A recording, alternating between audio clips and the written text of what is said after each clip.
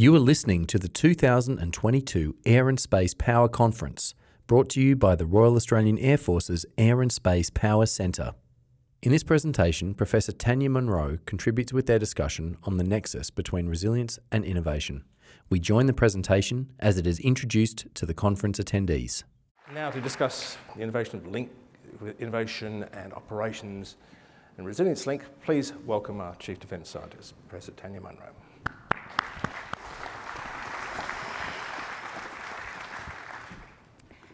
Thank you, John. Thank you, Carl. And you can buy one of those at Questacon just down the road. Absolute pleasure to be here today to share with you some thinking around the nexus between innovation and resilience. And to frame my thoughts, I'd like to start with a couple of definitions, but what I won't do is reframe and define resilience, because we've just had a tour de force on that, and we see the complexity that has come into that landscape over the last few decades. But what I do want to do is start by defining what innovation means in a defence context. Because I think too often innovation is seen as the new widget that solves your problem, or if you're an innovator, how do I get someone to care about the technology that I've developed? So I'd like to start by framing innovation as generating ideas and putting them into practice to give us an edge over our adversaries, because that's what we want to do. And that takes it away from being purely technologies, but everything from our modes of operation right through to the way our people work and interact with emerging technology. Just to give you a wonderful example from yesterday. Yesterday, we recognised this year's winner of the Minister's Award for Defence Science. And that was Dr. Alex Kalianatis for his work on reframing how our Joint Operations Command, HQ, works. For how our operators, when they deal with information coming in from an operation, make decisions and interact with each other. It could not be a more vivid example of innovation as applied to the human and decision-making domain, and is probably as far as anyone would imagine from the traditional use of innovation. Now, I put it to you that innovation and resilience are inextricably linked. If we're to have the resilience to weather unexpected challenges, the better we are at generating ideas and putting them into practice, the greater the likelihood that we will be able to have that trade space, that manoeuvre space, to prevail in the contested environment. Now, this audience knows that rapid advances in technology are meaning that we're facing a range of threats as well as a range of opportunities. And it's been really interesting to watch over the last decade or two as science, technology, innovation and industry capability is now undeniably a theatre of strategic competition. There's a race for global dominance in critical and emerging technologies that promise military, economic and social advantage. I put it to you that Australia must respond by bringing together all of the elements of power at our disposal. We must consciously and deliberately align diplomacy, policy, strategy, intelligence and investment, all while leveraging what I argue is our greatest strength: alliances and partnerships. Partnerships matter whether they're at home or with our international allies and partners. By working together, we can effectively compete and create that resilience. Critically, the strength and depth of our science, technology, innovation and industry capability cooperation and ability to co-develop things rapidly is critical to our allies. And it underpins the credibility of our collective deterrence and our national resilience. Because collaboration enables us to get a technological edge in combined military combat power. It enhances interoperability and interchangeability and improves the security of our shared supply chains. Now, to embrace innovation in defence, we must strive to harness the best ideas and the newest technology as it becomes available. We want to turn creative concepts and new ideas wherever they come from into capability advantage at the pace of relevance. We know that there are many areas of critical technology competition: hypersonics, autonomous systems, directed energy, quantum computing, biotechnology, space, advanced materials. I haven't got the time within these 20 minutes to even list them all, but I will give some really pithy examples, as well as share with you, I guess, a way of thinking that I think we need to embrace if we're going to change the way we innovate in defence. Now, of course, Australia is not alone in recognising the critical role that innovation plays in preparing our armed forces to meet the challenges of the future. The technology used by our partners, our allies, and our potential adversaries is also advancing apace. And for me, this raises three really important questions. The first is to keep up. Can we adopt similar or better technologies to allow the Australian Defence Force to maintain comparative combat power? The second question is, can we adopt measures to defeat or minimise the impact of technology that might be used by potential adversaries? And the third is, can we identify specific opportunities to give Australia a capability edge that suits our size, our skills and our resources that cannot be easily defeated, copied or neutralised by an adversary? Now, answers to these questions involve harnessing niche research capability in our universities. They require building sovereign industry capability, and they require new ways of working and sharing information with our closest allies. It requires us training our innovation systems to be mission-directed, to tackle specific problems with speed and with gusto, and in doing so, unleash the creativity of our people and deepen our relationships so that we have the muscle memory we need within our ecosystems to deliver capability advantage. So before I get to some of the really specific examples, I think it's important to reflect that an important element here is to not be surprised by the emergence of new technology. Of course, one of the best ways to weather challenges is to see them coming and to be prepared. And so technology foresighting is an area of significant growth within Australia.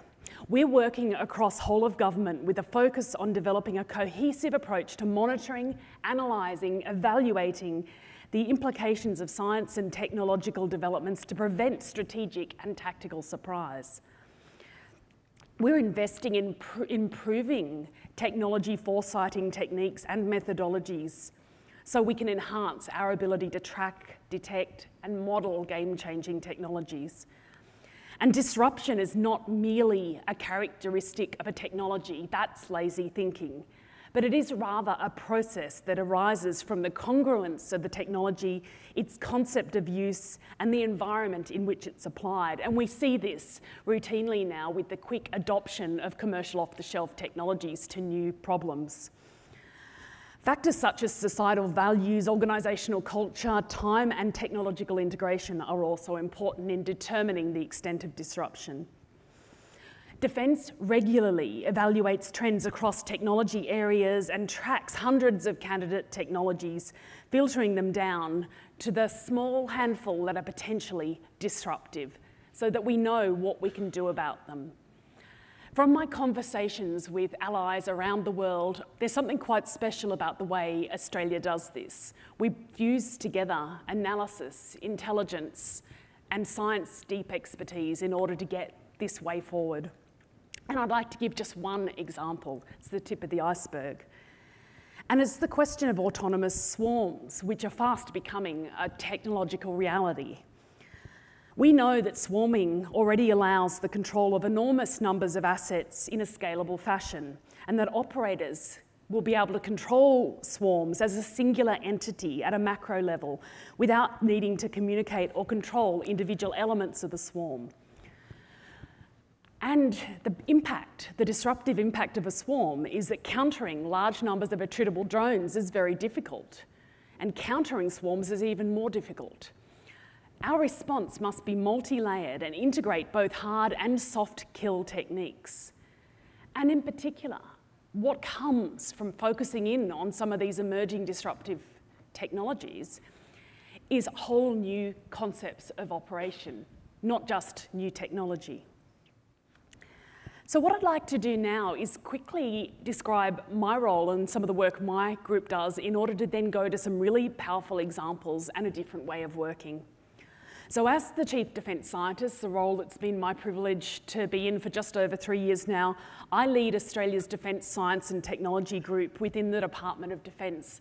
And I'd like to take a moment to reflect on the fact that next month, defence science in Australia is 115 years old.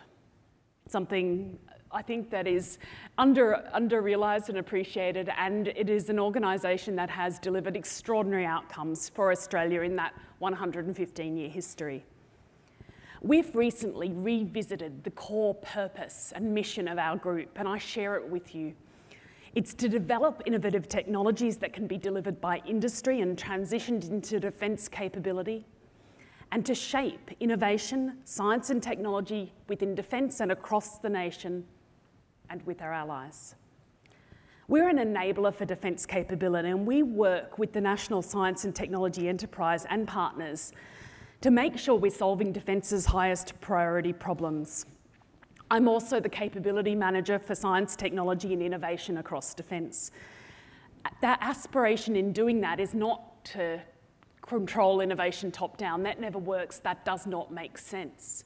The aspiration in that is to make sure that we create a system in which good ideas can pull through, be tested in a real context, get into the hands of the ADF early, can be focused on our highest priority problems, and that we can remove the barriers to quickly accelerating and maturing technology. Defence has really ambitious goals with capability. We, to achieve them, must work differently. We have to reduce the barriers between defence, public service, industry, universities, and our international partners. And one of the best ways to do that is to increase the capacity of our people and our leaders. They were the two words that came up earlier today, to be able to work across organisations. And it's very difficult to do that if you don't understand what it's like to stand in the shoes of the other, which is why we've been working very hard to activate some mobility programs that allow people within defence to go out and work in universities in industry and vice versa. Now, if I reflect back, historically, defence in Australia has tended to acquire products from large multinational companies who then themselves acquire or adopt emerging technologies to meet the needs of their largest customers. This doesn't give us the agility we need to meet the changing strategic context. Thankfully now, our policy position and our courage as a nation has changed, and we recognise the potential for Australian companies, particularly small to medium enterprises, to produce their own innovative solutions. So a significant feature of Australia's defence industry policy is a focus on building expertise within Australian industry to support the sovereign industry capability priorities.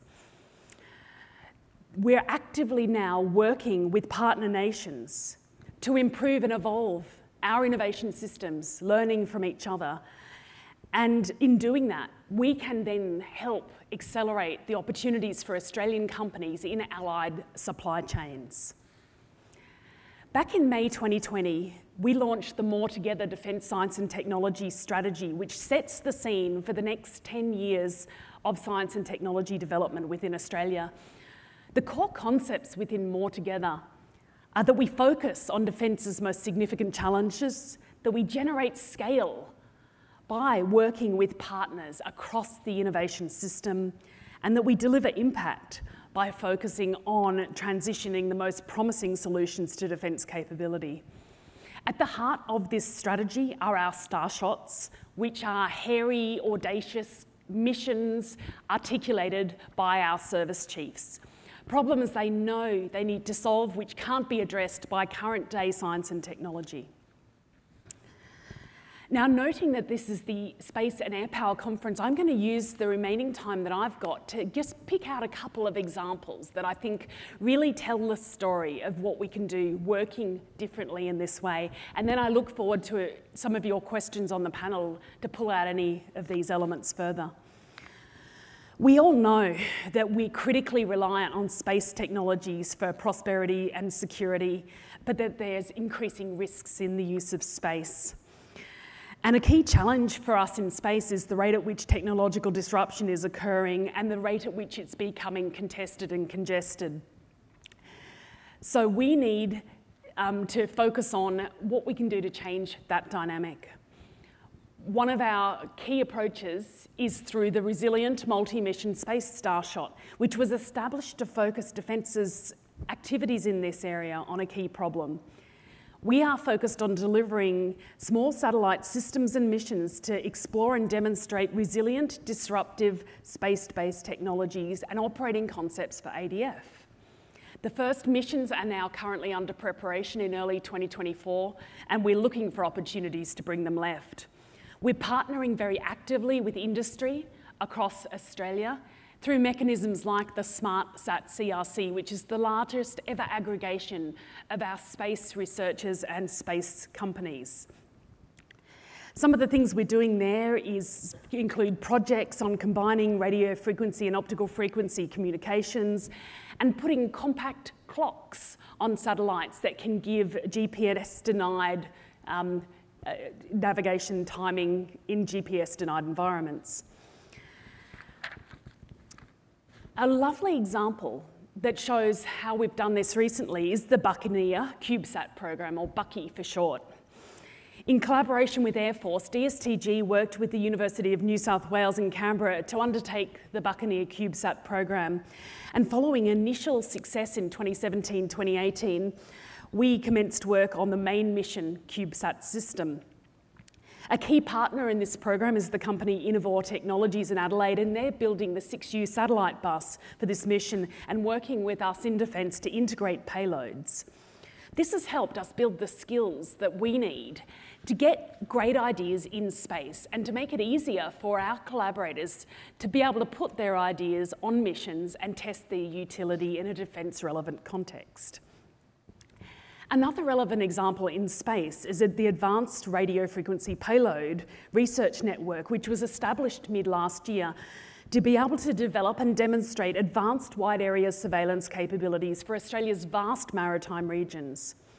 Our objective here is demonstrating an affordable all-weather payload for a small satellite-based system that can be scaled to provide a resilient layer in Defence's maritime domain monitoring capability.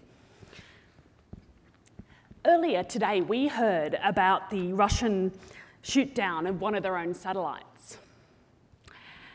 What you might not know is at the very time that happened, serendipitously, we, alongside Air Force and the Australian Space Agency and Australian industry and academia and international partners, were in the very process of testing some of our systems for space situational awareness. And we're able to actually actively test the utility of those systems to monitor the generation and propagation of debris from that collision. This is a wonderful example of bringing emerging technology to a real problem, just unexpected, and it required resilience. Some other examples then, before I finish, on the broad themes of this conference. DSTG successfully developed and commercialised a world-first wing kit technology to convert a dumb bomb into a guided munition. And this joint direct attack munition, extended range JDAM ER, is the culmination of a long-term partnership with industry and across defence, in particular with Boeing. This device consists of a set of deployable wings, a steerable tail unit, navigation and targeting systems that result in a low-cost, long-range precision glide bomb that triples the range of a standard JDAM. It's a wonderful example of Australian innovation at work and shows what we can do together. The US Air Force has already done follow-on tests on this system to demonstrate novel methods for deployment. We heard today also about Ghost Bat. I think it'll take us a while to train ourselves out of saying loyal wingman. We've been very active partners with Boeing and Air Force from the start. Our wind tunnels were used to help refine and test some of the original designs. And now we're actively focused on the human-machine elements and developing through live virtual constructive environments really clear models and scenarios for how ADF platforms can work together in operational scenarios. So just as I wrap up and we lead into the panel, I think we're at a moment in time where we need to challenge and change the way we innovate for defence. It's not okay now simply to identify an emerging technology, invest in it and hope it delivers. We need to keep that mission orientation, that purpose front of mind, and we do that by making sure we get emerging solutions into the hands of the warfighters as early as possible, and that we do that in militarily relevant contexts and scenarios. One wonderful example that's happening in just a few months is at PACRIM, where we're taking some of the quantum-assured PNT devices developed by our industry and universities across our nation with Five Eyes collaborators and testing it in a maritime environment. That will give us a sense of how they can be used and how we can accelerate the development of quantum-assured PNT. So as I wrap up, we've been really focused on what we can do to change and grow the innovation system to be able to develop resilience. And to this end, I'd like to give a small advertisement for something called ADSTAR. ADSTAR is Australian Defence Science and Technology Conference, the inaugural summit, which is happening in Sydney in July this year. And the theme of the ADSTAR summit is indeed resilience. We have 3 key themes for this conference, which really allow us to focus on what we need to do differently together and how we grow the relationships across our systems to deliver that resilience.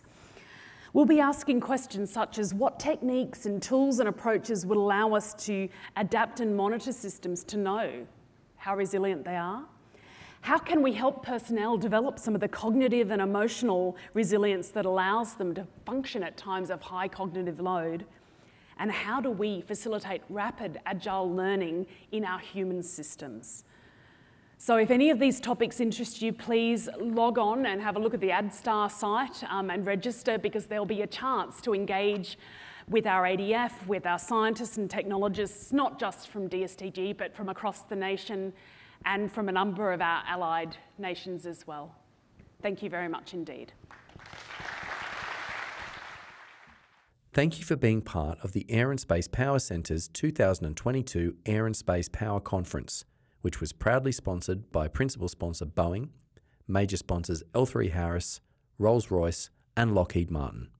If you are looking to consume, contest or contribute to airspace power, please visit www.airpower.airforce.gov.au.